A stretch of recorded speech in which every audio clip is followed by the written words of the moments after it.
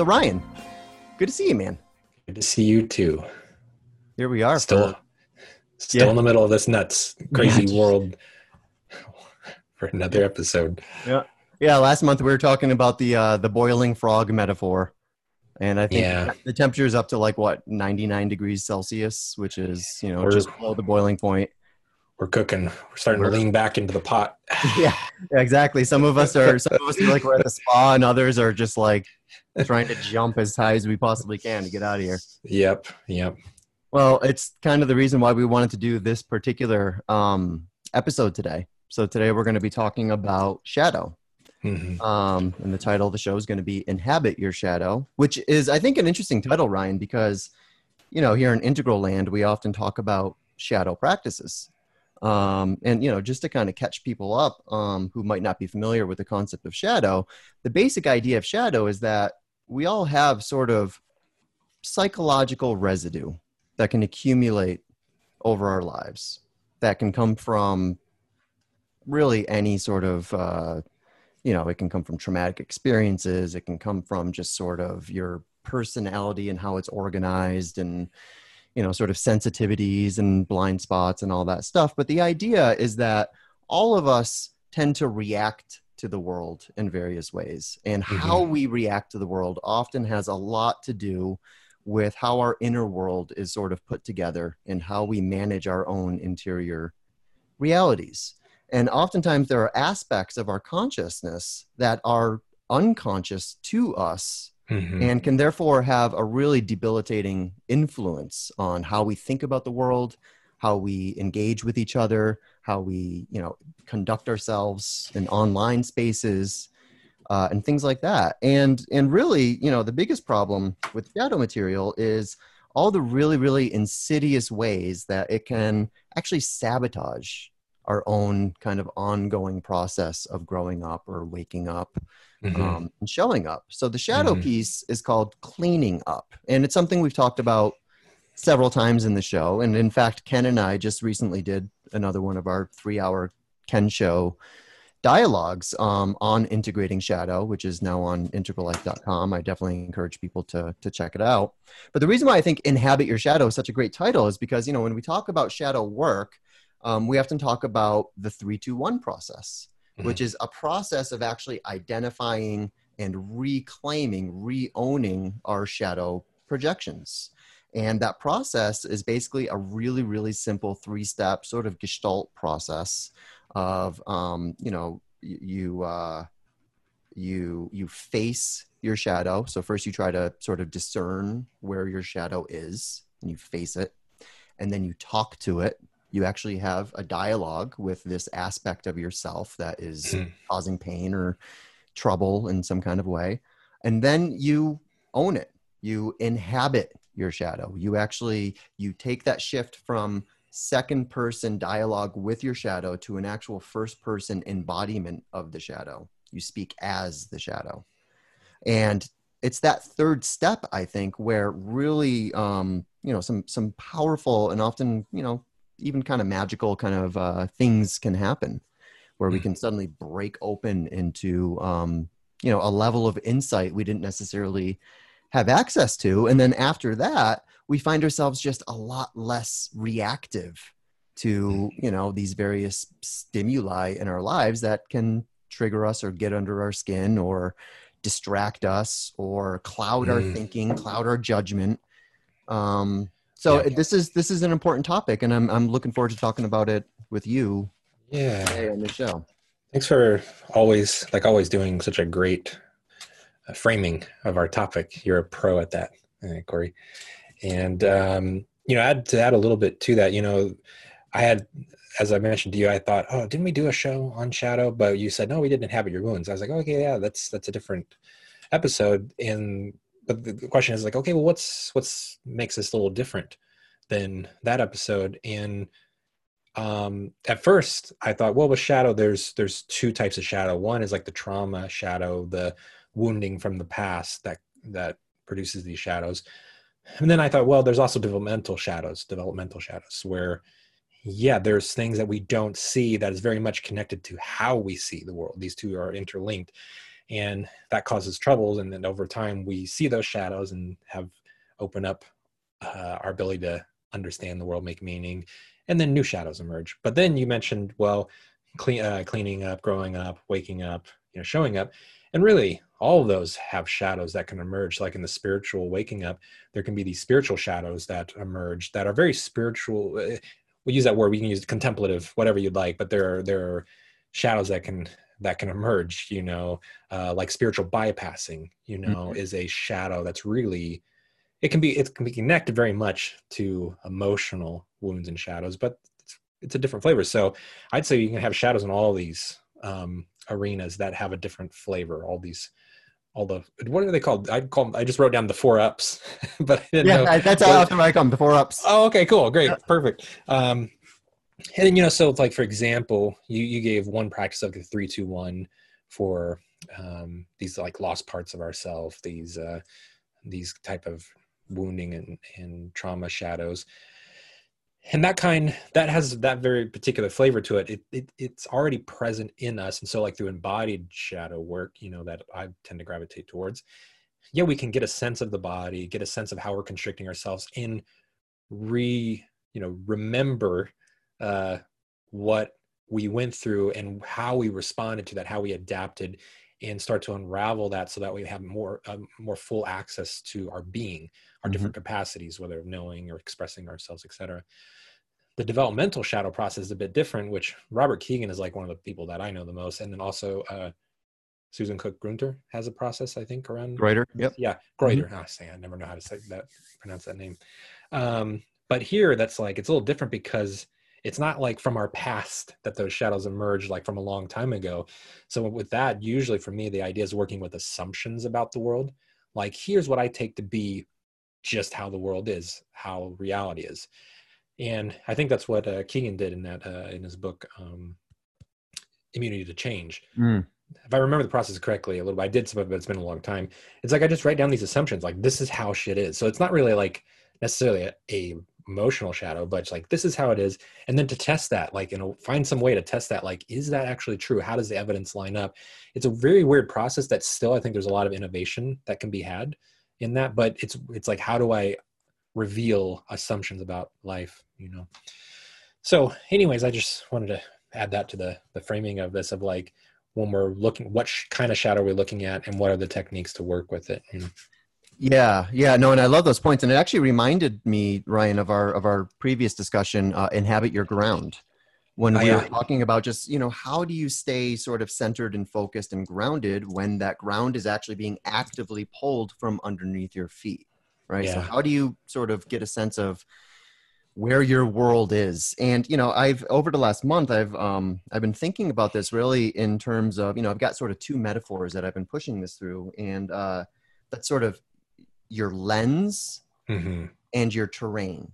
And the lens is sort of, the question there is, how do we keep our lens as clean as we possibly can, as free from shadow, as unclouded, and as transparent to ourselves as we possibly can. And that requires work. I mean, that requires an ongoing shadow practice where basically anytime something comes up for you, you have the capacity to look at it in third, second, and first person and sort of, again, just get a sense of how much residue is here for me, how, how radioactive is this, and then do something with that. But then, so that's sort of the lens piece, but then there's the terrain.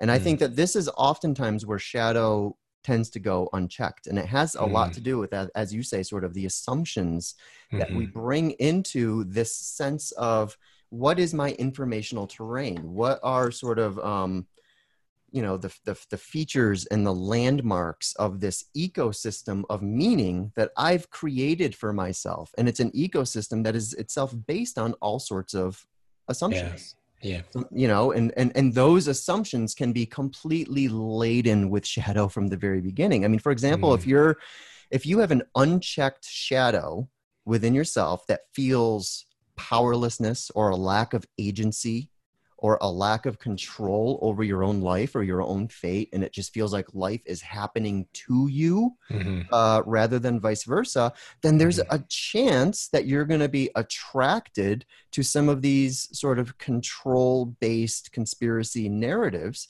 because it gives you explanatory power.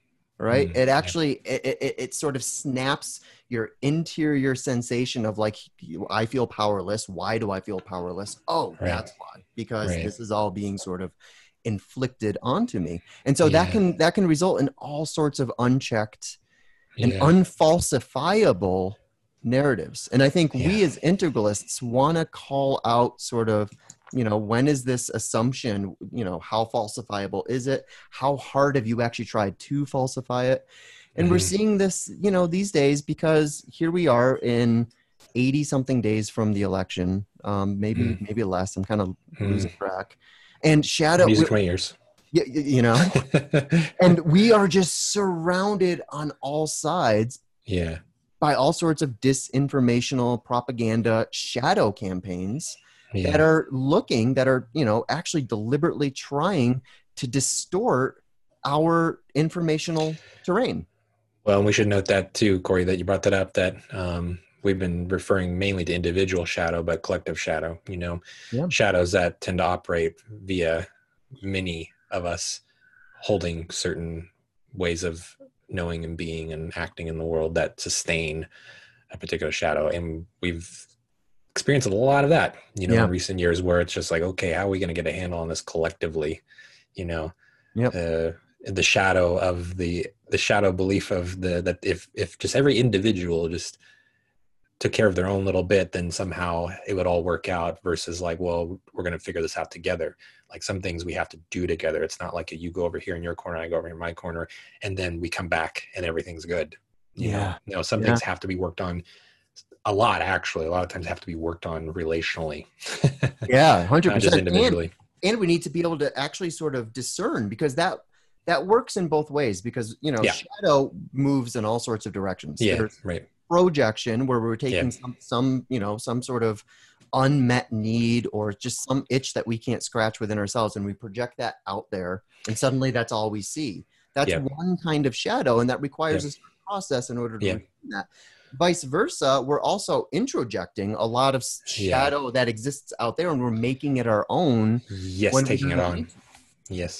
And then you can reverse that. So there's all sorts of legitimate collective shadows that are out there that we need to shine a light on, that we need to, you know, resist. I mean, this brings us back to inhabit your resistance. I mean, that's the whole point of genuine spiritual resistance, is like, no, I do not accept this cultural shadow, and I'm going to bring it into the curative light of consciousness so that this knot can sort of, you know, untie itself eventually, and blah, blah, blah. The problem with that, however, is how can you tell where your shadow ends and that big, nasty collective shadow that's out there and is pressing everyone, where it begins? And that is really, really, really difficult, because we have this exchange thing where, like, I'm making some of those collective shadows mine, and I'm projecting some of my shadows onto the collective, and navigate that. This is very important to distinguish. I would add one other variant to that, and that would be that, like, no, all of us are part of collective shadows, because I would say shadows are unavoidable. So that's part of the thing, is like, sometimes, I don't know, the discussion around this sort of, it leans towards like the traumatic wounding shadows of, like, that's how the discussion is centers around that. But there's also this is just how life is, you know. This is how life is. Just like with the body, you know, you wake up, you stub your toe, you have stomach ache, headaches, you know, just like shit happens. Like, so don't any idea of like, I'm going to search for the end of shadow work is ridiculous. It's part of how we evolve. Every time we evolve, it's like exposing new shadows and gaining new insight, and then new shadows. It's like, you don't get insight without the other. Like, it happens, you know, in a lot of ways. Now, on terms of the trauma wounding shadow, those are things that we can continually work on minimizing, like, where it's like, you know, especially like in childhood, can we do better jobs as parents to cause less trauma and problems for our kids? Yes. Some things they'll just go with the territory, but yeah, we're also part of collective shadows. We are actively all part of them. And here, let me give an example that's simple, because again, not just simply saying like wounded shadow kind of stuff, but I'd say like right now, as we're moving into, there's been so many discussions about moving into basically an age of pluralism, an age of agree meme, which is very much every year we're moving more and more towards that's the center of our society. Just flat out, that's just how it is. Regardless of however you're feeling about that in this moment, that's how it is. But then, as people who can both appreciate the values and insights of green and postmodernism, pluralism, we can say, well, we see some shadows of that value system, but we're also dealing with our own shadows in the sense of like, if you think you know exactly what should be done, I'm sorry, you, me, we're all full of shit, because we're not going to solve it without being open to the mystery and saying like when I look at the world every day, I go, okay, I feel pretty strongly that my example I've been giving collectively in the shadow is like the house is on fire right now. So the only thing that's important is put out the fire. So for me personally, that's getting Trump out of office, plain and simple. Nothing else really matters until we do that, But then we got to say, how did that house get on fire? Was it the electrical outlets? Was it, what happened there? There's going to be some causes. And part of that, we got to figure out like, well, some of that was on all, there's parts on all sides that led to this perfect storm of being able to have Trump be in office, including me being a part of all that. Like all of us were part of it, even though I didn't vote for him, all this shit. Collectively, there's shadows. And so I still don't know, like, what's the best way to approach this? Like if I were in charge of everything, what would I do? I don't know. I have some ideas, but I don't have an exact answer. And that I don't know means shadow too. Inevitably, there's going to be a shadow of like, that I just can't see it all. But I want to do the work to be able to see more and more, so that way I can have an appropriate effective response. So anyways, we listed out things of like collective shadow that exists out here that we that sort of uptake, our own individual shadow that we then put out in the world, and then collective shadows that we're part of too. So like three flavors. Yeah, that's great. Well, and Ryan, you also, you snuck in sort of what I think is a remedy of shadow, which is simple epistemic humility. The capacity to say, I don't know. Like, I wish I did know. I've got some hunches maybe, but like there is, this reality is so massively complex, and I only have insight into a very particular slice of that reality. And I can try to extrapolate that slice out, onto everything else. But Jesus, I don't know. See, and this might be a weird kind of shadow allergy of integral of like towards the idea of we figuring this out collectively versus individually. And Vince Horn, a good friend, just wrote some letters on the what's the app called, LetterWiki or something like that, where it's a cool app where you have more formal conversations, and like each letter is limited to like 1,000 words, and you're writing to another person who then is going to respond. So it's like a little bit more of a in-depth civil discourse that can happen. He wrote some appreciation and criticisms of rebel wisdom, and one of the points he made was about a sort of pre-trans fallacy that Vince was noticing, but between modernism and metamodernism, and that sometimes people are actually promoting modernism in reaction to postmodernism, but they think they're coming from a meta-modern or integral perspective. And so I bring this up because that can be a confusion around the individuality. So the thing is like, we don't pass through green and then somehow collective orientation is now irrelevant.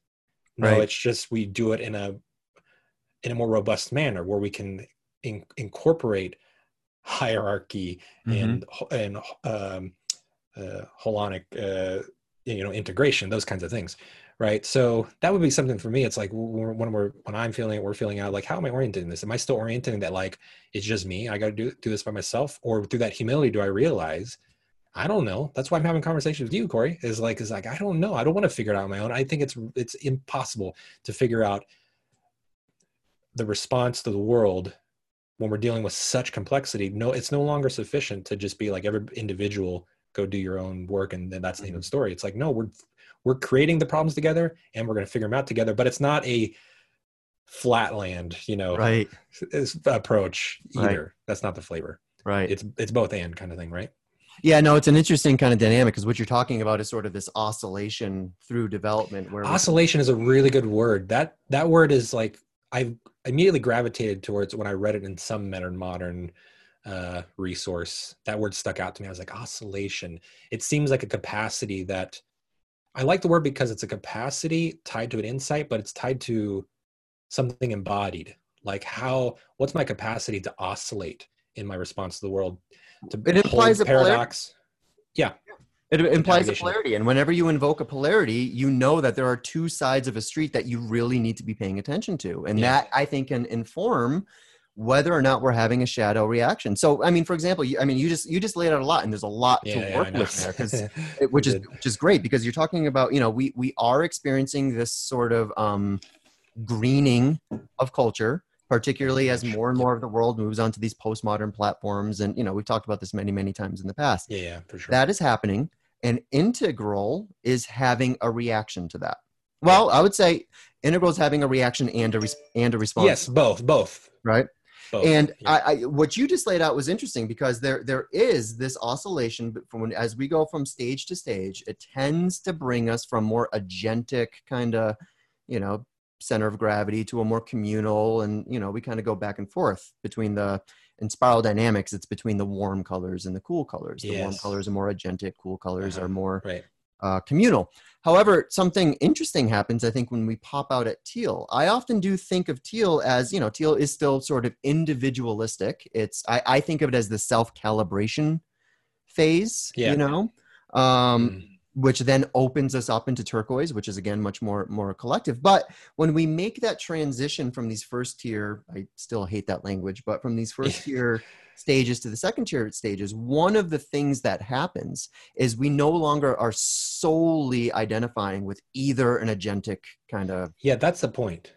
flourishing or Yes. a communal kind of we might be at teal and we can feel, okay, now this is time for my personal work, and I'm going to wake up, roll up, clean up, all that stuff really starts to come online. And it does tend to be, what is my upper left work, but then that spills out, right? Because Yes. at the integral sort of frequency, you're not choosing between one of two polarities. You're finding ways to integrate and harmonize those polarities, because you can feel how incomplete you are without that other pole, right? Yeah. And within integral land, I think we see a bunch of things happening. I think that we see oftentimes there is just straight up an allergy to green. There's a green allergy that runs through the integral community. And I see that as an invitation for us to do some more work, because if we haven't integrated that piece of ourselves, that probably means we have a couple dissociated shadow elements that are running around in the basement of our psyche that we don't like very much. And so we push away, and therefore we push away green itself, and we have an allergic reaction to it. But on the other hand, it doesn't necessarily have to be an green allergy. It might just be a communal allergy. You might have felt the same thing when you were at amber and when you were at green, and right. more agentic person, and you're not as comfortable in a more kind of communal thinking, right? So that might be your allergy. This is an invitation, I think, to really kind of tease these things out within an open integral space that gives you the language to actually understand and track and see how these things are supposed to fit together. And then you can do the introspection to say, well, how am I fitting these things together? Am I fitting these things together? Yeah, exactly. Yep. Yeah. And actually, I'm glad you brought up the point of a communal sort of reaction, regardless of wherever we're at in our life, that just carries through. And I had that a lot. I grew up very socially anxious, being made fun of, picked on, things like that. So it was a rough experience to orient to a collective for me that carried out through so much of my life, and that has nothing to do with value memes, that's just sort of, that ties a little bit more to the shadow. But that's also, I'm glad you pointed that out, individual, collective, and how that shows up in our reaction, response, and shadows. And then, actually, I think we've mentioned this before, but the whole levels and lines thing is actually very practical. And I think Vince also makes mention of this in his letter. There's some good explorations in there, I think, that's relevant to this. So I encourage people to check it out. But we may be cognitively very developed, where we're able to process cognitively, say, at a quote integral kind of level, but our other lines of development may not be at that This is so important. And this is like, again, as I say this, what we all have to do at this moment is get in. I use the word embodiment, not just mean the body sometimes, but like a tangible experience of this. Because if you're still remaining up here, yeah, I hear what you're saying. I hear what you're saying. Okay. Yep, got it. No, Right. drop out of the cognitive. You get to keep that. Like, this is practice space. You're going to keep that. We're not going to say screw the cognitive. No, like, that's powerful. Yep. But like, feel in to, your emotional development, your relational development, whatever it might be, and feel like, well, if you're able to like take a breath, try to get open to the mystery here, and get humble. How do I feel like I respond in that domain, of life? Do I feel like I respond in a way that corresponds to what my cognitive insights are, or maybe not? And be honest about it. If we can't be honest, this is the biggest thing I would say in the integral realm. If you can't do this, I don't know. There's nothing else I can say. Like, it's a game stopper. Like, we have to get beyond this point of hanging out in the cognitive realm solely. If we're going to talk cognitive, that has to serve us in all of these different lines of development. And that's, I think, the easiest way to point out the discrepancy. But we point out other discrepancies like individual and collective. That's one discrepancy.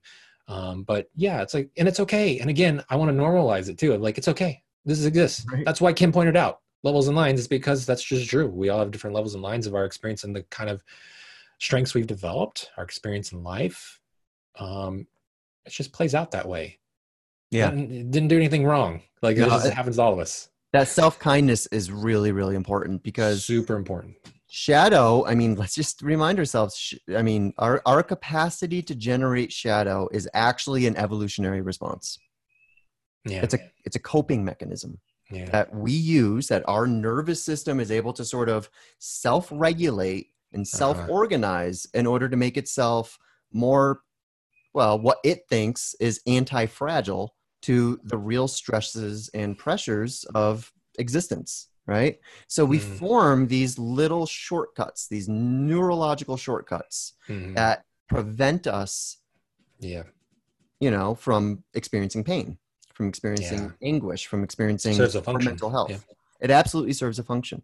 All of these shadows, this was something we talked about in the Inhabit Your Wound episode, is that all of these become sources of rocket fuel and meaning generation and all of that when they are actually being sort of properly metabolized by the rest of your self system. So, I mean, the worst things that can happen to you they don't always, right? And it's not to sort of minimize how painful and traumatic it is, but those things can actually be put into the service of reducing suffering for others and for yourself.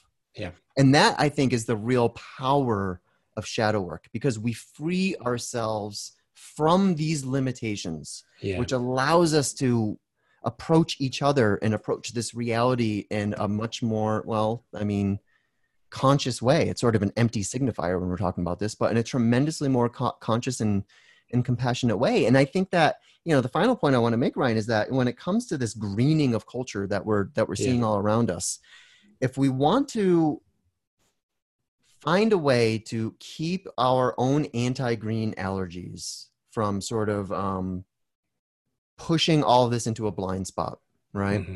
I think one good sign of that is if you're looking at some of the language and some of the rhetoric coming from woke culture, which, yes, I completely agree, is often overextending itself. It's an overreach. It's, all your criticisms of woke culture, I will probably agree with. And I feel an integral obligation to try to meet some of these ideas where they are, put a little bit of integral scaffolding around them, and make them actually useful to people at green and teal and even turquoise altitudes. And for me, the way to do that is to not dismiss the entire woke project as a whole, but rather to say, each of these points that you're bringing up around privilege, for example, or fragility, or X, Y, and Z, all of these are opportunities for shadow work.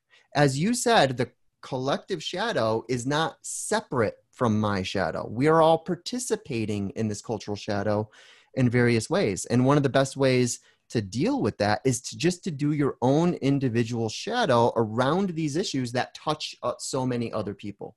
If we can metabolize that, so that to me is where ideas of privilege become useful.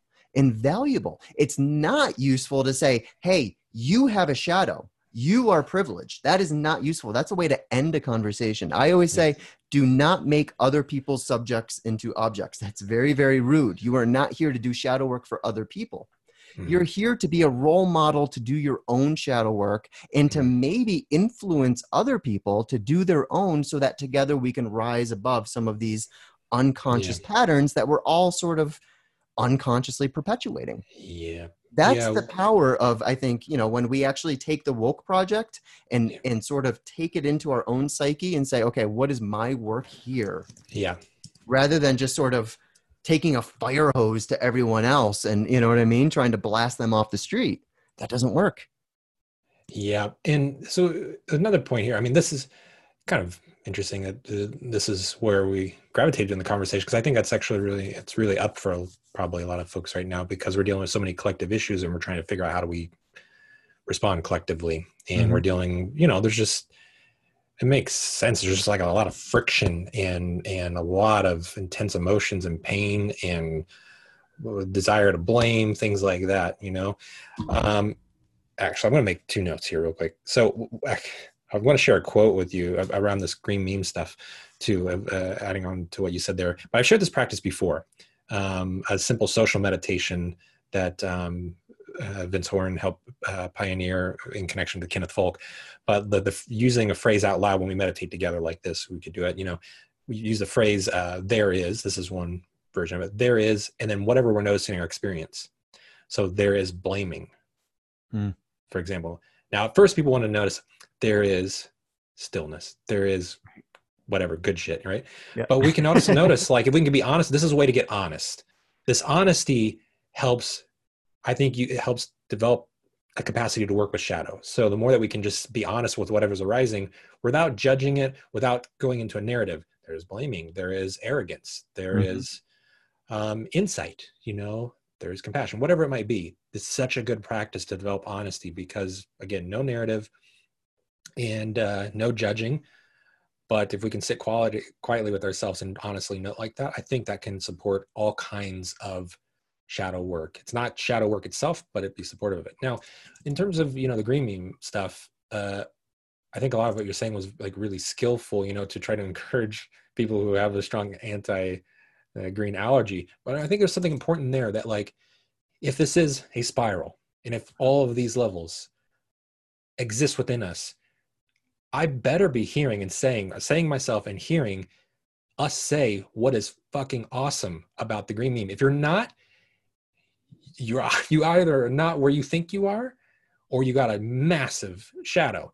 Right. Just, like, be honest. Like, if you're going to describe developmental evolution and maturing separate from this conversation, it certainly would include that. No form of sincere developmental work or Ken's work says, nah, this whole level sucks, and we can just bypass it. So the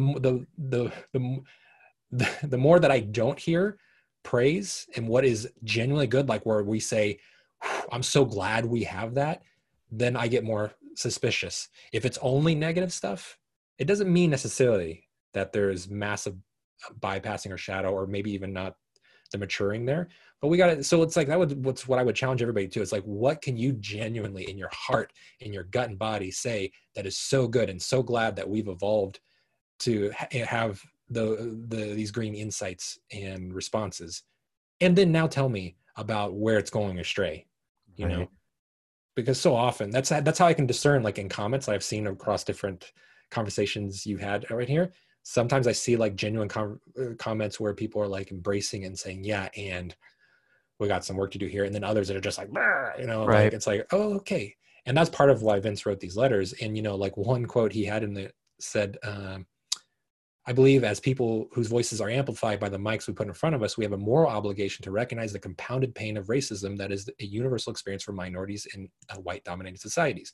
Now that's kind of a phrase that has some words in there that's going to trigger probably like anti-green. But the fact is like, that's just a reality. It's just a reality. That's how it is. Like, there's just no way around it. If you study very clearly race in America, the African-American Black experience, it's super compounded. It's super intense that it's carried forth.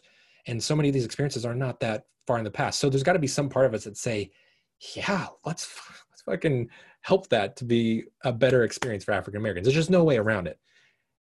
And I share many of the criticisms. Like when I talk about earlier, the fire in the house and how it got there, like the authoritarianism and arrogance that has arisen in woke culture sometimes, I think destroyed structures that gave way for a rise of like Trump, like Right. of hating the mythic membership. Yep. Like, I think that's true. I think like there is like sometimes a loss of a path of redemption for people to say like you can have a shadow, but you can't ever, you suck. And I'm going to put you into some sort of prison, you know? Like, I think these are genuine criticisms that I share, you know? Yep. But anyways, I want to say that because I'm just like, what are we feeling here? Because you got to like, there's got to be something we value of what we're from the past, but also tying to what are the shadows, you know?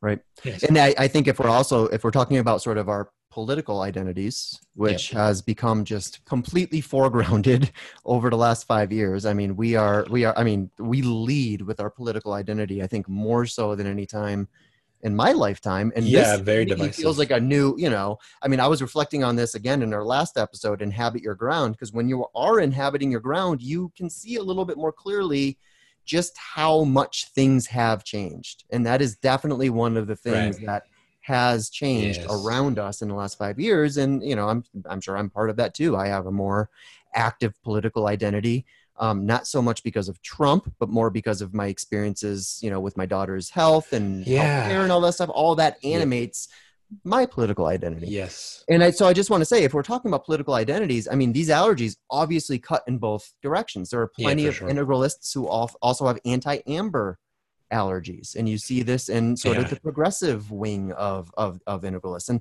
I had my own I remember when I first started doing the Ken show with Ken, I would frame the conversation as like, Ken, we need to go here, but we're seeing this like pull back down to nationalism. And this is clearly a problem. And how do we get out of this problem? And, it was through successive conversations with Ken and just doing more research and listening to other integralists who had different opinions about this. And my opinion about this kind of changed a little bit. I'm like, oh, okay, I can see the aspects of nationalism, of a healthy nationalism, that were sitting in my blind spot because I assumed that all nationalism was unhealthy nationalism. Because, hey, the 20th century taught us some pretty intense lessons about what nationalism can do and where it can lead us. So I was able to kind of face those allergies and say, okay, now I've got a different position where I can see if we want a more progressive society, we need to shore up with our sense of nationalism. It's the only way we can build on that sort of solid base. So I was open to having my mind changed, which I think is simply, that's kind of the key here, right? Because if you're basing your views and your informational terrain on falsifiable data, that means you're going to follow it wherever it takes you. And you're going to have enough epistemic humility to say, maybe I haven't been quite framing this the right way. Maybe I have my own assumptions that I need to kind of take a look at. That's another tool, I think, too, is like, okay, so maybe in this moment, it might be hard because obviously shadows are called shadows for a reason. So like it's harder to get at them right in the present moment, but that's the work. But if we could look in the past and remember the times where these shadows played out and then we had the insight, that can also cultivate humility. So, like for me, I thought something that helps keep me grounded through all this is just like realizing some big shadows around, for example, like when Obama was elected, I was super happy about that. It was such, in that time period, it was really great. Now we have retrospective people like, assess his presidency backwards, but it's like at the time I was like, great. And I was happy when I was seeing like various conservative groups just shitting their pants. I was just like, good. Like, fuck you. That I had a big feeling of that. And part of that was like, felt valid. But then I realized I was like, oh shit. Like that attitude was part of the arrogance. I was part of it. I was part of the arrogance. It wasn't even like a woke culture kind of thing. It was just more of like, fuck you, bigoted people, and for like having power to influence, so much, and now you don't have it. Good. There's a part of me that would like wanted to kick them while they're down.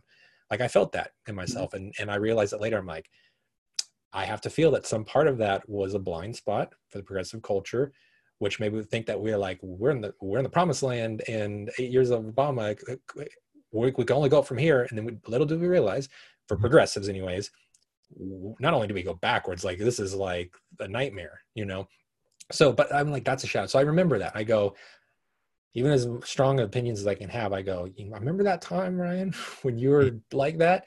It's like, nope. Another example is like with social media.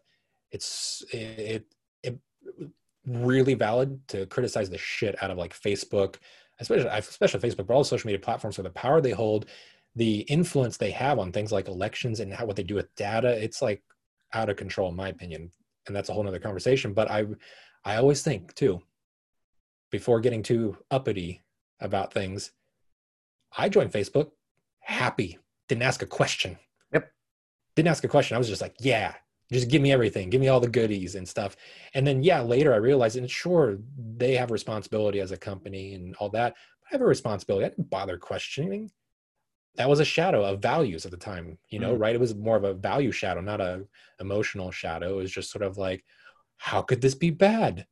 Right. How could capitalism with a never-ending growth focus be bad? Right. Look at all the free stuff I'm getting. Why should I question it? That was my interaction. So like, these are just a couple examples of like times I remember, okay. And to keep me humble, that like, what am I not seeing now where 5 years from now, I'll be like, oh man, my responses. I may look back at this episode 5 years from now, hopefully a little wiser and realize, oh shit. Yeah. I was missing the picture. Yeah. I think Facebook is like a stockpile of shadow. Yeah, it's and it just accumulates and accumulates until it turns into like the sort of explosion we just saw last week.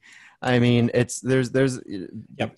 And I perpetuate that shadow. I am constantly talking about how much I hate Facebook, and usually I make those comments on Facebook. Yeah, no, I know. That's why I don't actually, like I'm saying it right now, but you won't see me too often say that like on Facebook, because the irony is already just ridiculous for me. And I don't have a criticism, like that's fine that you do it, but it is funny. You can see the humor in it a little bit, that everybody's like, fuck Facebook, now I'm gonna check some more posts. Right.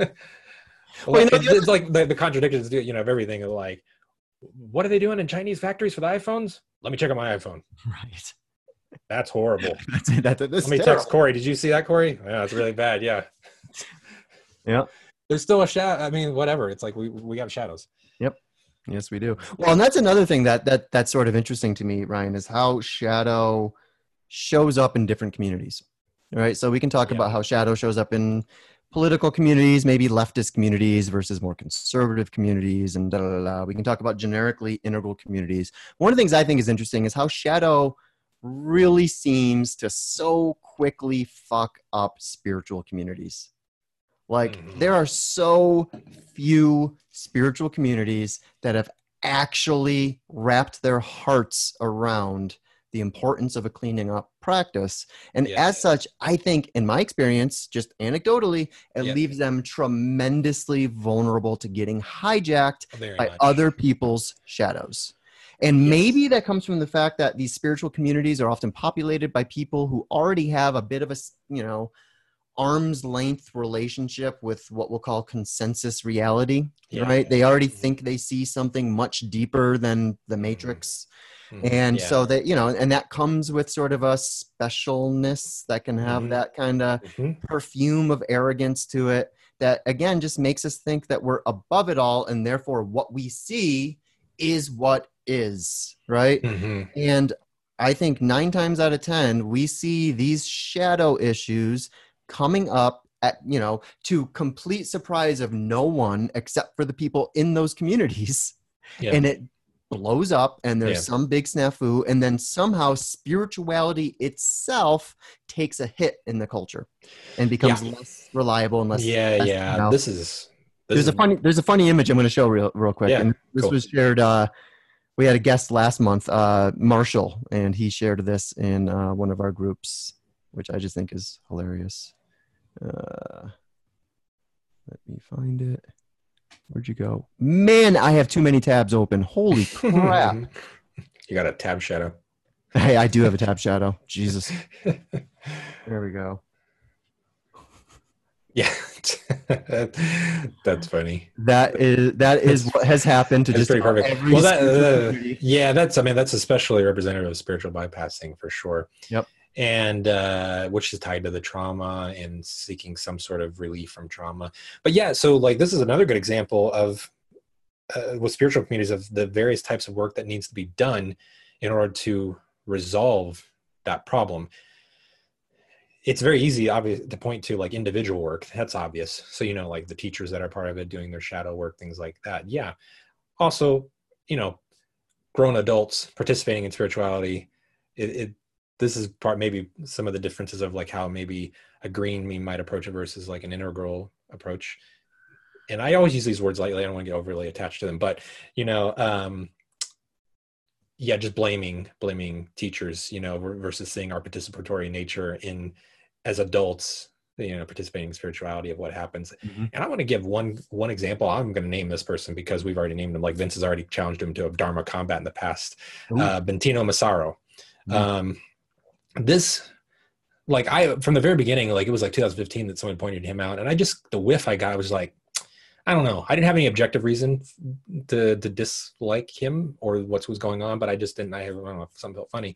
And then later I saw more and more posts, like directly his words, not even an inference. It was just like eye popping. Some of the things he was saying, where I was just like, "Ooh, this is going to be ugly later." And it became more and more obvious. And then Vince challenged him to a Dharma combat on Facebook.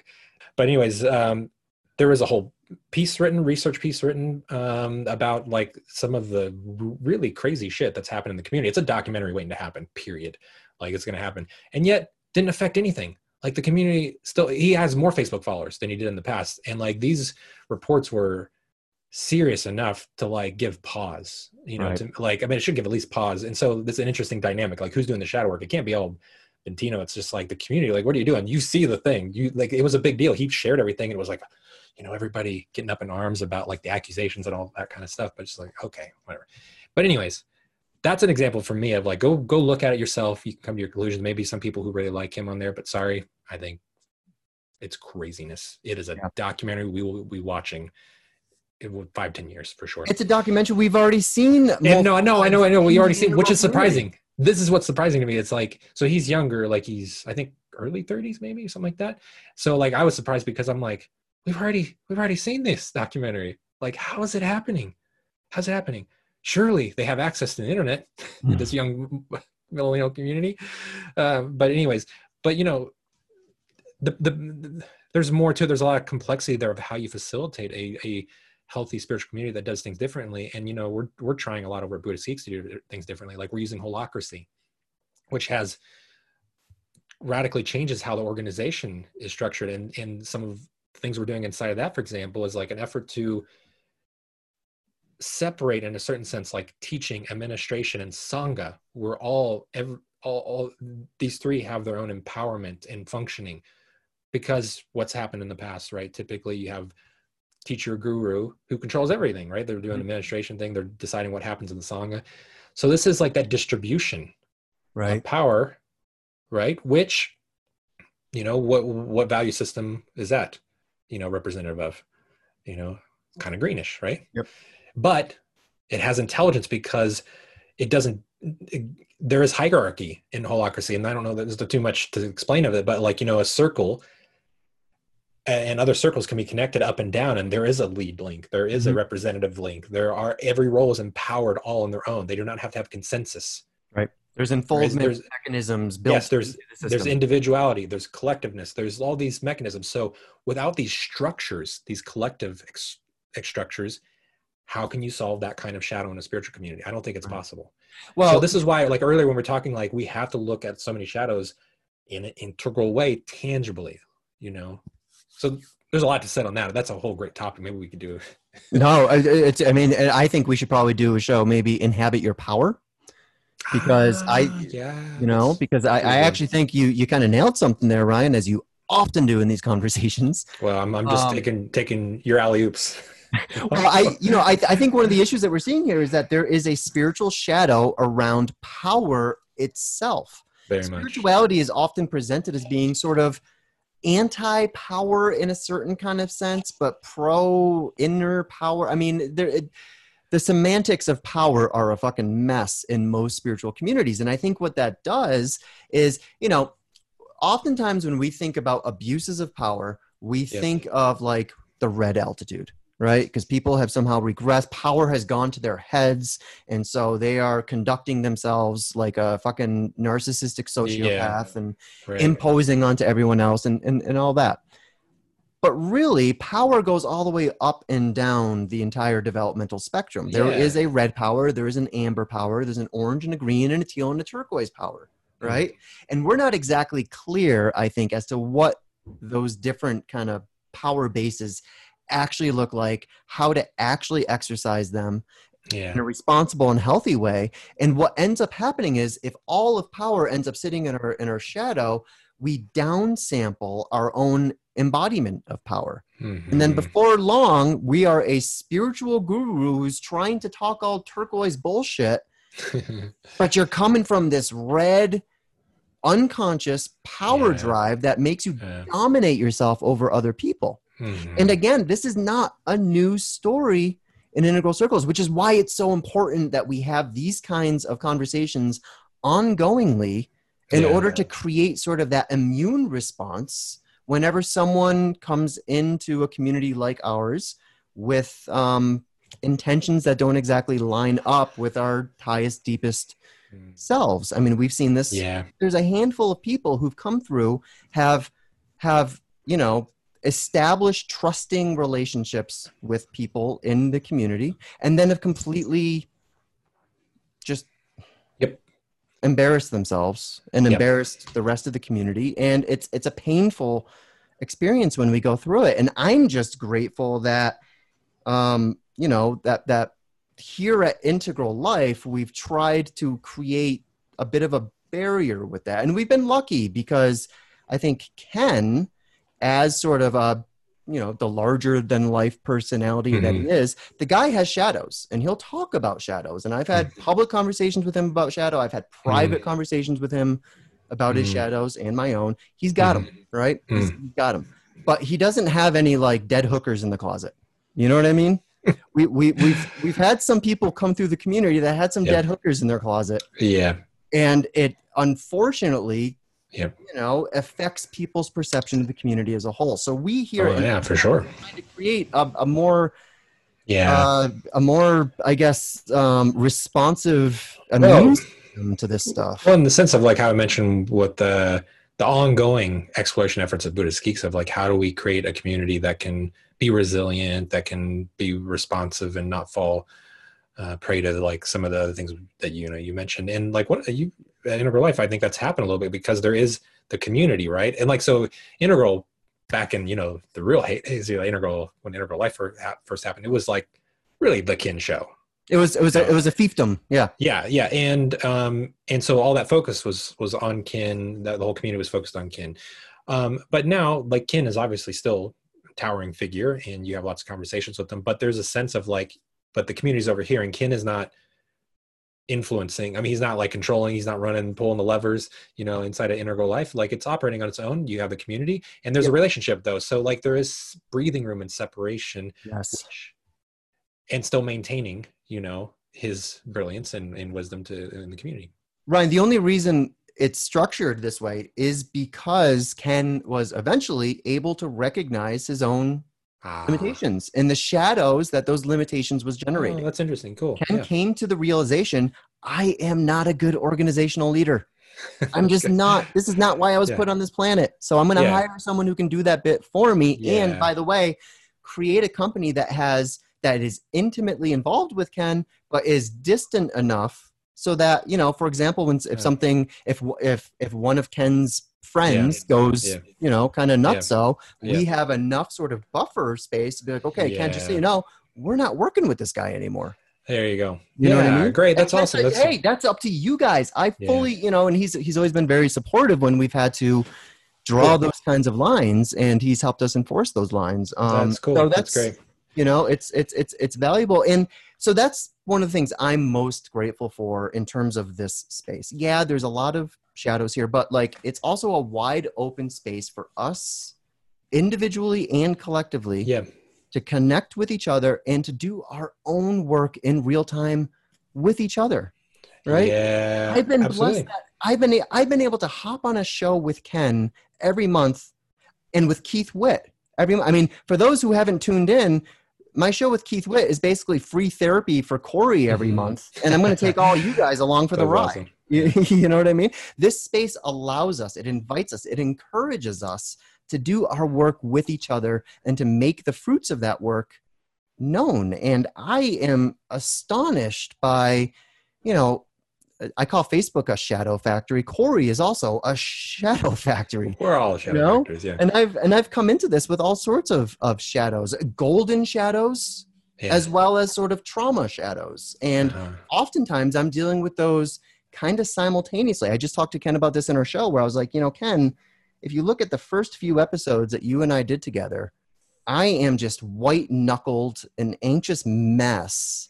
Because I'm dealing with not only my own imposter syndrome, right? Which doing these shows has helped me. We can talk about that in a little bit in terms of how doing these shows actually is a shadow practice. Yeah. But I'm dealing with that sort of like, I don't belong here. I shouldn't be in a seat across from Ken Wilber, while also dealing with a golden shadow of like, I'm just going to project all of my best qualities onto this dude, right? And remove them from myself. And Jesus, where does that leave me? Yeah, you know? totally. Yeah. Left to navigate in there. Yeah. You know, and I'm glad we kind of, again, came around to talking about how the structures we create in our organizations, communities, can help facilitate the shadow work like by itself almost, or prevent it, or so like, you know, how you were talking about how Integral Life is structured, you know, that's an example. Buddhist Geeks, you know, and I was thinking like spiritual communities, like we just implemented a new policy. By the way, you can see Buddhist Geeks Holacracy online. It's transparent. You can see our entire organization, all the roles, all of our policies, everything is on Class Frog. I don't know what the exact URL is, but meta.buddhistgeeks.org. You can go there and just see what we're doing. And we have meetings every week. It's evolving. But we implemented a policy recently where a student cannot be formally engaged with one teacher in more than 2 engagements at a time. So like if you're doing a private sessions with me and a training with me, you can't do a third thing with me. Like if there's a third training I'm leading, you can't also do that with me. You have to go work with another teacher. Oh, interesting. To prevent the golden shadow kind of thing. So it doesn't happen very often. And even 2 engagements ongoing with the teachers, that's pretty good. But like, that's one way. So it's like a structure. So it's like, that's preventative in a lot of ways, where it's just like, it's a lot harder for that to happen and guru dynamics to evolve if you have a structure in place that says you can have a dedicated relationship and there's gonna be a limit. So like, you know, to try to prevent it. So dude, that's fascinating. It's fast because I've come across very, very few sort of lower right quadrant interventions that can actually make a difference and help reduce, you know, the pressure actually, that the shadows generate. It's nice. Like, I think it makes everybody relax a little more by like knowing what these structures are, right? So like students seeing this, because it's all transparent, can say like, oh wow, they're really thinking about this, and they as teachers, they don't want that to happen. As a teacher, I can relax a little bit because I know that it's just going to be a lot harder for that to just unfold. Like a golden shadow guru thing is going to be harder to unfold, and I can relax and just focus on teaching. The other thing we do is like co-teaching. Like retreats are co-taught. It's not just one teacher teaching it and being the show.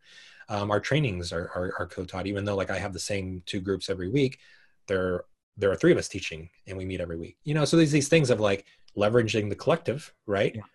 But maintaining, you know, empowerment, authority, autonomy, things like this. Yeah. So, well, it's crazy to me. I mean, and it's just, it's crazy to me how beneficial the work is and how immediately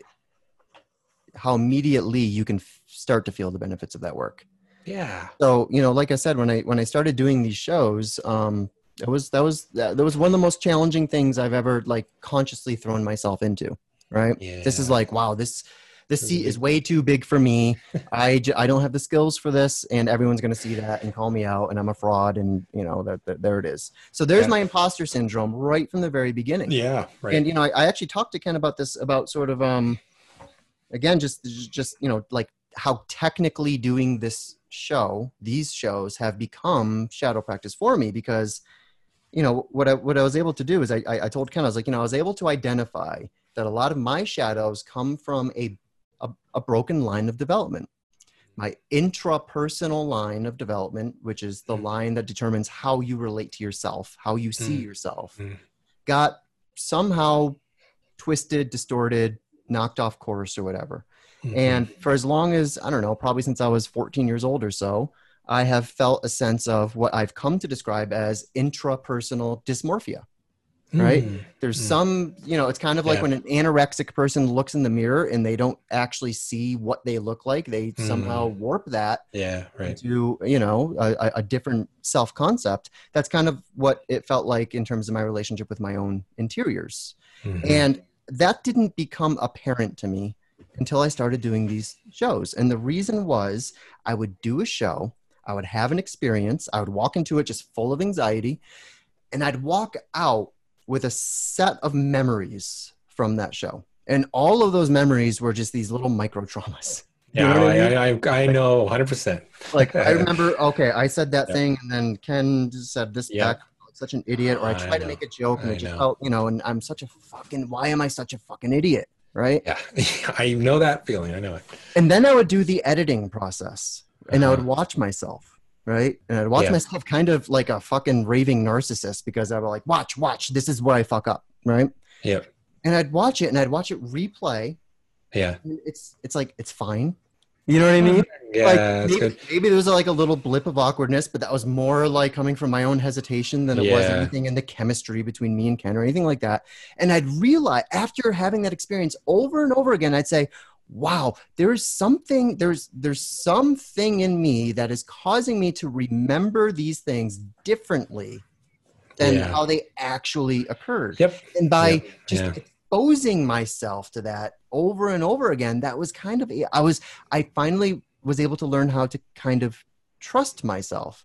And then sure enough, 4, 5, 6 episodes in with Ken, I'm cracking jokes with him, and I feel far more comfortable than I have. And I've gotten the same thing doing these shows with you, Ryan, because, in these shows, this is a different kind of show for me where, I've talked about this before, where it's like, I can just kind of be myself. You know what I mean? I can just like, here's just sort of what I'm feeling right now. And I'm not here to put a spotlight on Ryan. We're here to put a spotlight on each other and to have a relationship and to share that with everybody. Right. It's a different approach, and it's beneficial. And every time I do one of these shows, that sense of like, I'm an imposter who shouldn't be here. Yep.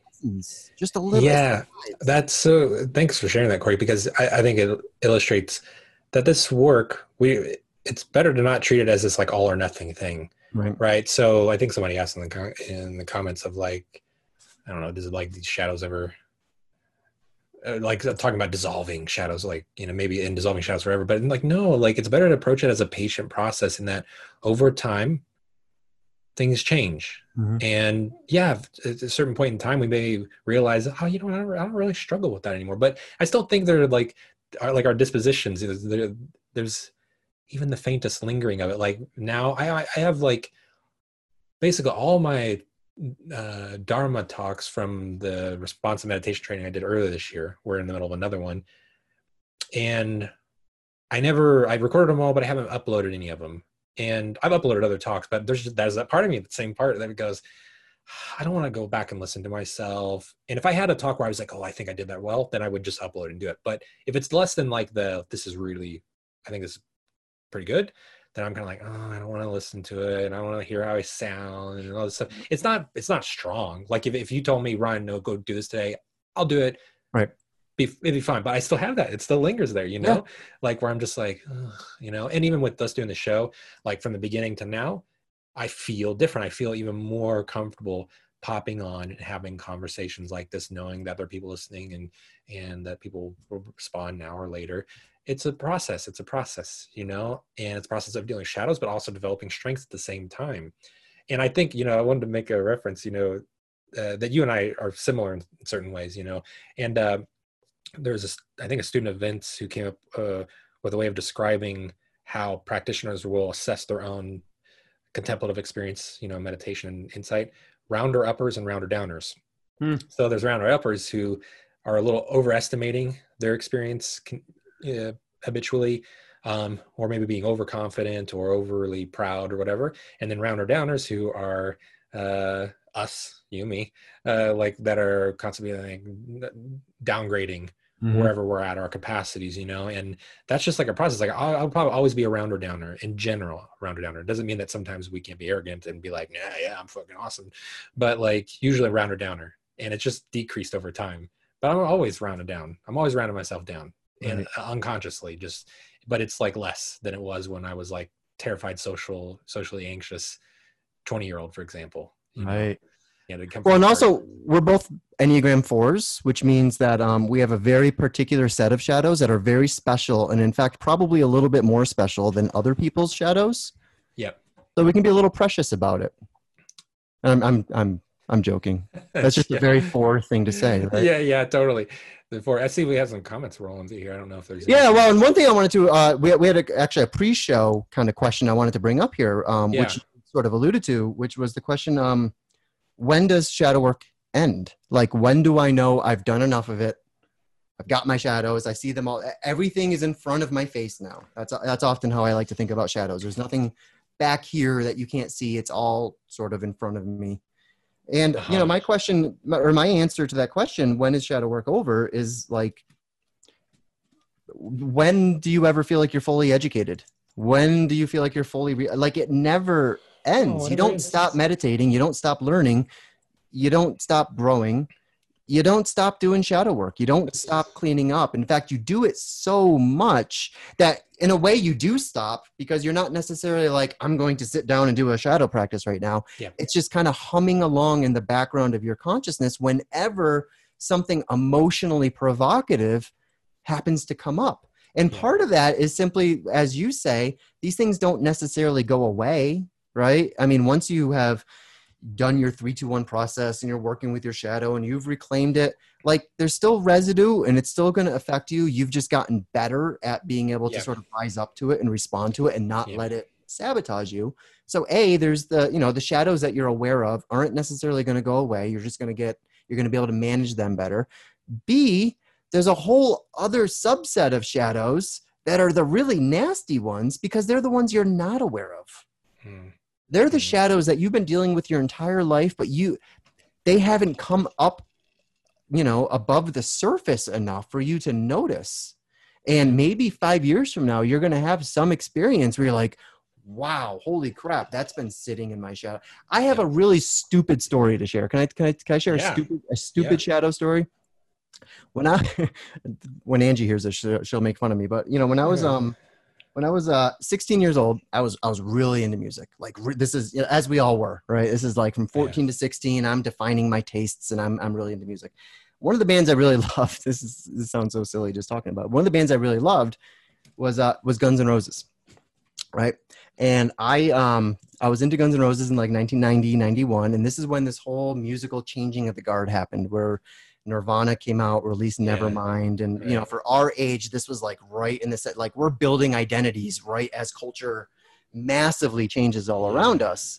And one whole set of music got just suddenly overnight exchanged for a whole other set. Our tastes changed overnight. Suddenly we were all embarrassed about the things we were listening to just a year ago, right? It was really weird and really sudden. In fact, I don't think music culture has had such a sort of violent swing ever since. I mean, even after Napster, I mean, you know, anyway, that happened. And I stopped listening to Guns N' Roses. Guns N' Roses was actually the first concert I ever went to. It was Guns N' Roses, Metallica, and Faith No More. And Faith No More is still like my favorite band. Hell of a show. So anyway, all that happened. I stopped listening to Guns N' Roses, and I just didn't think about them. Axl Rose kind of became a joke. He was sort of a punchline in culture, and, you know, so forth. Time goes by, a lot of time goes by, and now I'm 42 years old, right? And I'm looking through my music collection. I'm like, I want something to listen to. I want something new, just something to scratch an itch. I don't even know what that itch is. I just want something new. And I'm scrolling through my music, and I'm like, oh, there's this Guns N' Roses album that was released 12 years ago, Chinese Democracy, and that album itself was a punchline.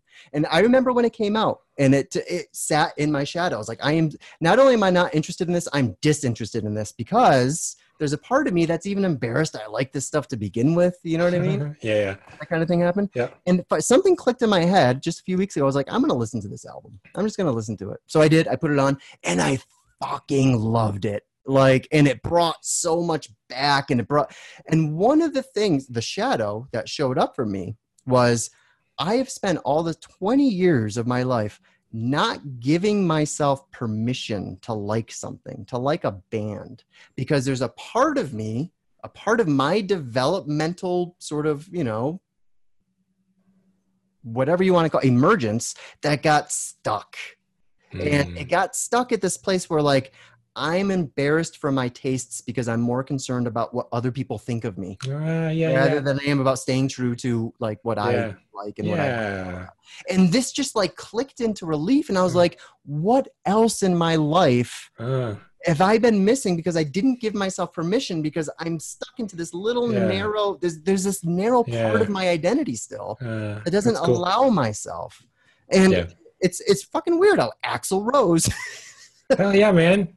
I support that. Gave me this like powerful, and the funny thing is I followed that shadow with another shadow. My first sort of reaction wasn't to get like sad about everything I missed. My first reaction was to get like super concerned about Axl Rose and his mental health and like, that's awesome. I moved into this like, again, I'm kind of off-putting this, it's not mine. It's not mine. I'm worried about him, not me.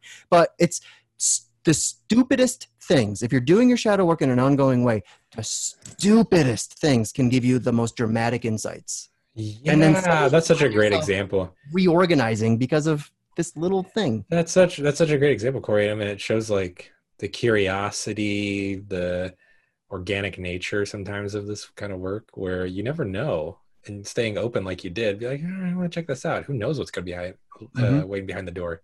I love it. That's awesome.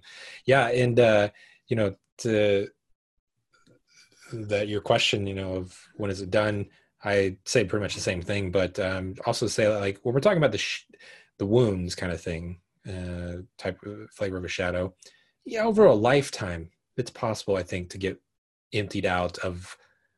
fairly emptied out of those things that maybe happened in childhood, maybe, if doing the right work. But here's the thing with that, though. Because we're living beings in a world connected to what's happening, it's very likely that something's going to happen in our lives in the world that can provoke a new wound, a new shadow. So, for example, we just saw the explosion in Beirut. Yeah. How does that not affect people? I mean, certainly the people who live there, but the rest of the world, the things we're living through right now politically, it's going to evoke even new shadows. We're not even talking about triggering old ones, but like, so this process on that end continues. But then also, again, talking about developmental shadows, that's a part that goes with the gift of maturing and evolving, that like life is interesting. Like if no shadows, you don't get the other bits, right? So like, it's also a way life is creative and mysterious. So it's like, rather not have shadows, but it goes with the territory, Yeah. One other thing I want to make a comment towards, though, that saw some here in the comments about, the whole ego thing and dissolving and shadows part of ego. I think there's a very important point here to make, though, that like, and I'll just use like simple, quick terms, but, if we're gunning for the absolute, the ultimate, some sort of transcendent experience, yes, we can transcend the sense. We can be identified with something bigger than our small sense of self. But our sense of self does not go away. It is there. And so that's a big mistake that we can make, is thinking that the ego is going to go away. Transcending your ego does not mean there is no ego. There just means that temporarily you're in a state of experience. You are maybe in a state of non-duality, you're in a state of the absolute, whatever state you're in, but you will come back rubber band to the ego that you have, including all of the stuff that goes along with it. And unless you're going to try to maintain causes and conditions, which doesn't sound like transcendence to me, you're going to maintain causes and conditions in an environment such that it doesn't have to trigger your sense of self and your shadows, you're going to encounter them. So like, that'd be like, I'm going to be on permanent retreat and create an environment where I don't have to deal with my shadows. Yeah. But no. So this is a little bit of an error to think that if we transcend, that's a spiritual bypassing, basically. That's right. That's right. And I think that's one of the things I'm very grateful to, Ken's work for giving us just better language to understand these things, because you're right. Shadow does not go away no longer how long you sit on a Yep. meditation session. That is not the right methodology to get at this stuff. Yep. I mean, there's a reason why growing up, waking up, cleaning up, those are 3 different trajectories of the self, and you can't reduce any of them to the others. So if you spend an entire lifetime pushing on your interior growth, right? Yep. And you're not doing any state work, you're not doing any shadow work, there's nothing in that growth process that is going to naturally bring in that stuff. Now, in fact, you're going to start to hit a ceiling in your growth because of the unintegrated shadow and the unfamiliarity you have with these states, because it is true that the higher we go, the more integrated the stuff comes, but it's not a fruit of the growing up. It's a fruit of growing up alongside cleaning up and waking up. And, the metaphors I often use, and I'll just repeat it here in case it's useful to people, is that it's 3 different kind of visual metaphors that I use. Growing up is the process of making your ego bigger and bigger, right? A person at a turquoise altitude has a great big, much bigger than your ego, I promise.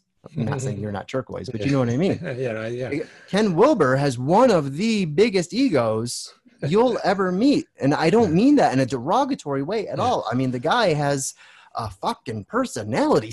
You know what I mean? I mean, he's got a big self. But he's done the work in his waking up to make that great big self that gets bigger and bigger as we climb the ladder, more and more transparent. So that's what waking up does. It takes this opaque ego and makes it transparent so you can see through it, so that you can see the absolute behind it radiating through it, right? And then you slowly begin to identify as much with that as you do with this great big ego. And then the cleaning up is about getting as much of this from behind your face where you can't see it to in front of your face where you don't necessarily squash all these shadows, but you can at least see them. You can track them, right? And the thing is, there are Zen Buddhists who were at the amber altitude who were deep racists, right? They had racial shadows because this stuff doesn't present itself on the cushion. Sit on a cushion for a lifetime. You're not necessarily going to grow up, and you're not necessarily going to see your own shadows. So you really have to treat these as like 3 different facets of the self. They are different. You can, and I think we're finding more and more about how they can support each other. 100%. I think that's been being evolved. But like you said, like transparency. Like we're not in a classic awakening. We're concerned of looking through everything, of seeing through everything we identify with. So we're not concerned with how it works per se, in as much as it helps us to let go of the identification with it. So like, how does mind, what are thoughts, what are emotions, what are physical sensations, all this stuff. But I want to see through it so that way I can access bigger space and transparency, but it's not dealing with any of the content at all. So that's always the classic thing of content experience itself. But and you made the good points that like, well, the content doesn't go away of our experience, but there's examples of how like psychology has evolved in integrating mindfulness practices to leverage some of this capacity to let go of the content of experience, to practice acceptance of what's going on. So that way, maybe there's a possibility of working with it, changing it. You know what I mean? So there's they're interlinked, but we got to make like clear, like you just did. Well, the common thread running between all 3 of those, I think, practices is that and that's why I like this visual metaphor of an ego that's like getting bigger, more transparent, and more in front of your face. I like that metaphor because it's 3 different ways of thinking about this whole subject becomes object, which is sort of, the mechanism for each of these. But it's a mechanism that kind of takes you in different directions, right? So when we're growing up, your previous self, like I can remember when I was amber. I can remember when I was orange. I still have access to memories of views that I had when I had that, and how I thought about the world and how I organized reality. I can't step back into those views, but I have a memory of those views, which is kind of what nostalgia comes from, is your memory of a view you used to have that you can't have anymore because you've changed. So we still have access. So that previous subject becomes an object to us. And now we're embedded in a new subject that eventually becomes object to us when we go to the next stage. This is also true in waking up. Waking up is a constant process of making subject into object, neti, until you just like find yourself with no more ground to stand on because there is no ground, and that is the ground. I mean, that's sort of the central paradox tying it all together. But you get there through this continuous sort of kaleidoscopic process of making subject object. And then the same thing with cleaning up. You're making subject object, especially these hidden aspects of your subject. You're wanting them. You're seeing them in third person, second person, and then inhabiting your shadow in first person. So it's a similar mechanism, which is why I think it can get confusing for folks like I think that commenter might be a little bit confusing. The reason why it feels like it's all sort of the same thing is because it's using the same mechanism, but it's using them in very different ways. Yeah. Yes, exactly. Yeah. Cool. Yeah.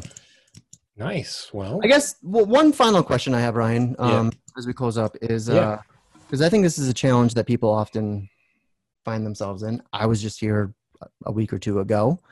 What do you do? Well, first, let me premise this by saying, again, I want to remind people, I always think it's rude to make objects out of other people's subjects.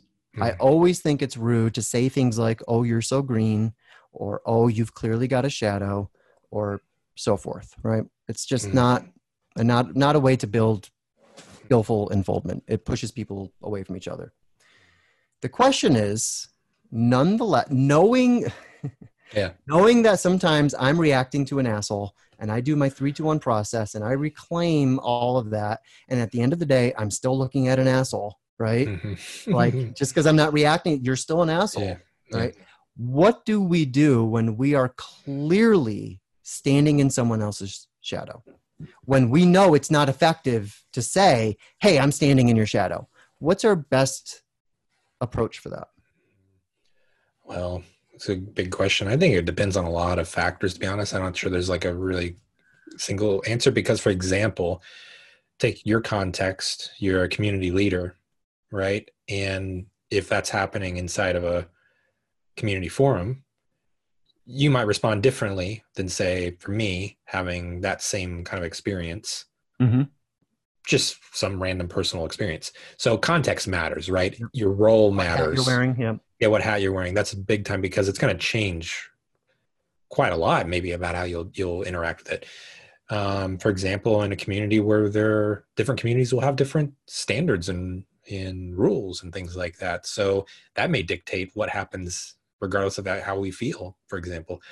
But then, I mean, I think one, you just said like something that's really probably always useful is like being able to check in with ourselves of what's going on for me, of just getting in touch with our experience in various ways, whether it's like a practice of like noting, like I mentioned earlier, just there is anger, there is shame, or there's whatever, and being able to note that, or trying to just differentiate what am I putting out versus like what do I think is really coming from the other person, right?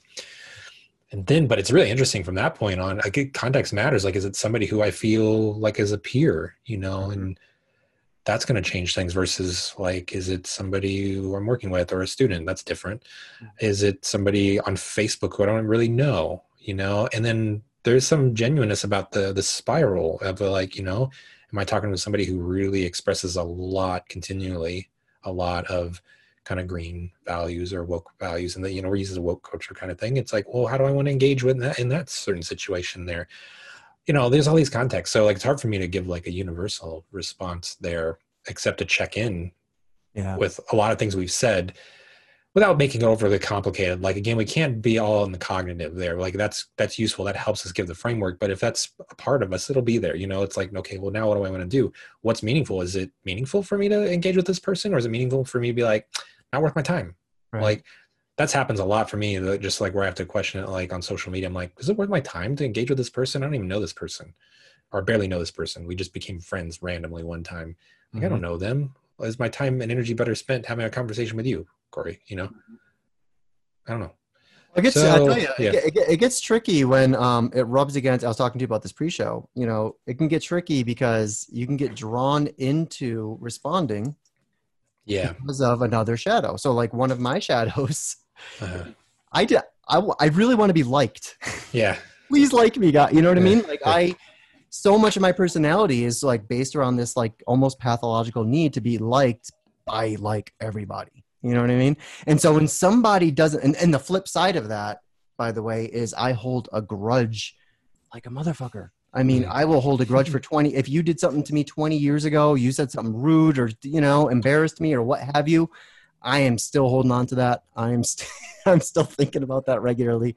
And this is my process. I'm trying to loosen that knot, you know what I mean? And sort of let that uncoil in my heart. But sometimes that gets provoked. Oh, someone just wrote something about me. I'm not liked. I am now drawn in here. But that then gets moderated by, you know, all sorts of other factors, some of which can be shadows, some of which can't. You know, you mentioned what hat are we wearing? Yeah. As like integral life guy, I'm wearing a particular hat that forces me into like, I need to be diplomatic at all times. And on the one hand, that's a good thing. It's sort of like a nice little super ego that I put on top of myself, just to like be responsible here, be clean, right? Yeah. But it can also be like, you know, sometimes I need to be like not so clean and I need to just kind of get something out. And where's my, you know, place to do that? Yeah. So for me, the only universal answer I've come to this, when you're clearly standing in someone else's shadow and you don't know how to get out from under it, is to demonstrate your own capacity to do shadow work in that moment, right? Yeah, that's always great. Yeah. And then let the readers decide. You know what I mean? Like actually like, okay, here's what this is provoking for me. Here's how I'm kind of looking at this and and here's, you know, and just kind of spell it out.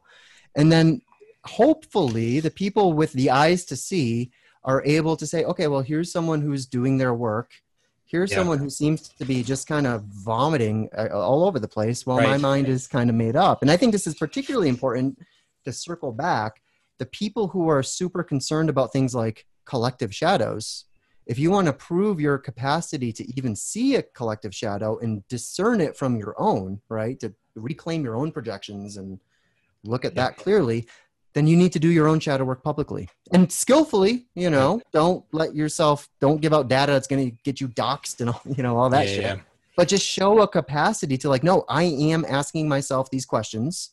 I can identify how these issues are, you know, why they trigger me. Here's why it triggers me. And I still think it's important and I'm going to push through it and so forth. Yeah. That's great. Yeah. I mean,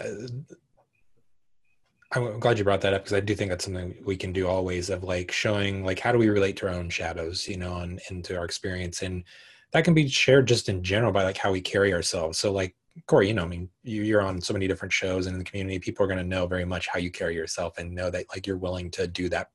And so you just demonstrate yourself as that kind of person, regardless of a specific situation.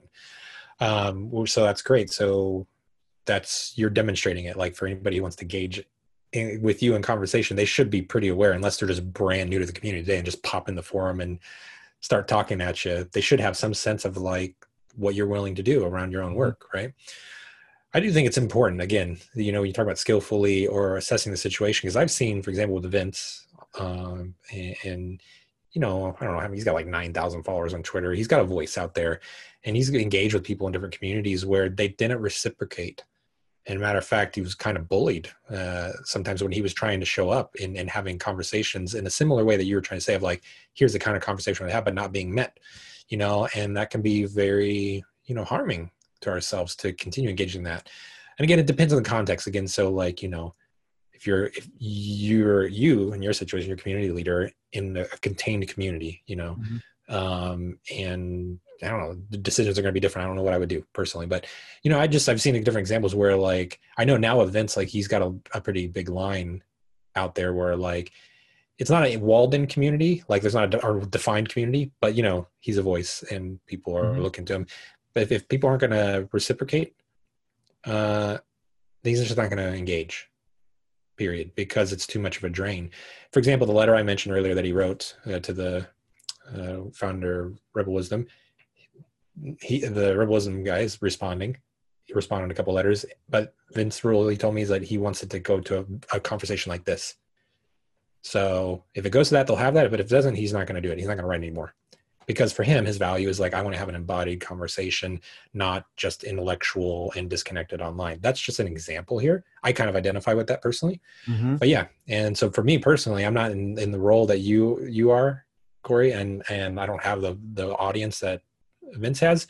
So most times I'm not choosing to engage with much online, Right. period. Because I'm just like, no. It sounds like If it's luxurious.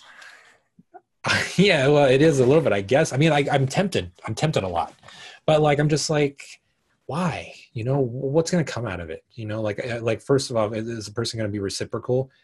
And if I know them, like you, we just have a conversation. Let's just talk. Right. Yeah. You know. Yeah, for me it's a little different. I feel like No, these are very different. You ever go to a dog race? They're terrible. It's so unethical. But when I was a kid, my parents used to take me to dog races. And they would chase that fake rabbit. Yeah. I feel an obligation to like be the rabbit. Yeah, no, you have an important role. Yeah, you have to intentionally take on a lot more than the average person would, being the community leader, 100%. So you have a different challenge that I don't envy a lot of times. Well, it's weird because it requires me to simultaneously be a little bit more than myself and a little bit less than myself. Yeah, at the same time, which is an interesting challenge. Makes sense. Yeah. Well, hey, this has been as always such an incredibly rich show. Hey, good thing given that we didn't know what we were going to talk about 24 I know. hours last ago. night Ryan's like, "Hey, what are we talking about tomorrow?" I'm like, "I don't know." But yeah, I'm glad it came up. There was a lot of relevant. At first, I was like, well, I don't know. I felt like we talked about that a lot before, somehow or another. But actually, I felt it come up. There's a lot that we talked about that felt really relevant for me of things I'm sitting with myself too. The thing I'm noticing, Ryan, is how a lot of the themes we've been establishing over like the last year of doing these shows are really dovetailing with each other right now. Yeah. They all kind of stand separate. You and I were joking the other day. We were looking at the Inhabit page. And it's like, even if you just look at like the pictures going all the way up the page, like there's a story being told there. Yeah, right. And I think it's up to you and I to kind of figure out what that meta and I as always, welcome the listeners to let us know what you'd like us to explore. We're always trying. I know Corey especially is keeping the finger on the pulse of the community of like what's up. So we're talking about relevant issues and explorations. But yeah, I've always loved to hear from listeners what you all be interested in. Yeah. Well, and I'm gratified. I just read Barb's comment on YouTube. She says, I'm appreciating the honest sharing on shadows. I'm inspired to be more honest about mine. That's honestly probably the best feedback I could have gotten. Yeah, that's lovely. I saw that too. Thanks, Barb. Yeah. That's great. And I'm hoping that this conversation does exactly that. It just helps people, just slow down a little bit when this stuff is emerging for them.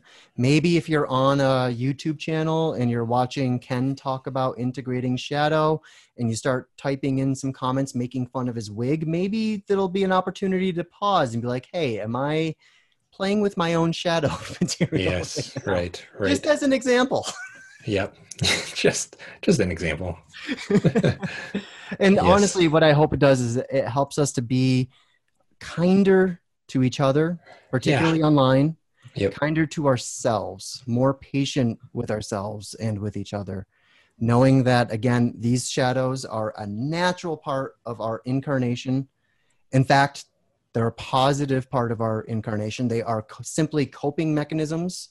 And now you need to find some better coping mechanisms to deal with the limitations from your previous coping mechanisms. Yep. And that higher, better coping mechanism is doing shadow work. Because once you do that, it takes us back to inhabit your wound, then these traumas, these golden shadows, these pieces of yourself can come online and can actually inform in a really, really positive way how you lead your life, how you conduct yourself with others, and how you go about relieving suffering for other people so that they don't need to experience the same kind of traumas that you did.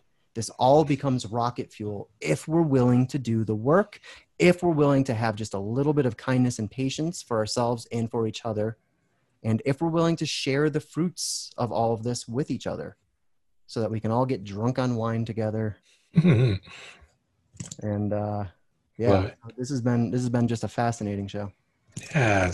Thanks for that. Great summary, Corey. Been wonderful as always to chat with you. And thanks for all the listeners participating here and commenting. Yeah, absolutely. And Ryan, we will connect again next month, man. Yeah. See you and everybody else next month. Yeah, buddy. Great. All right, guys. Thank you. Thank you. Bye.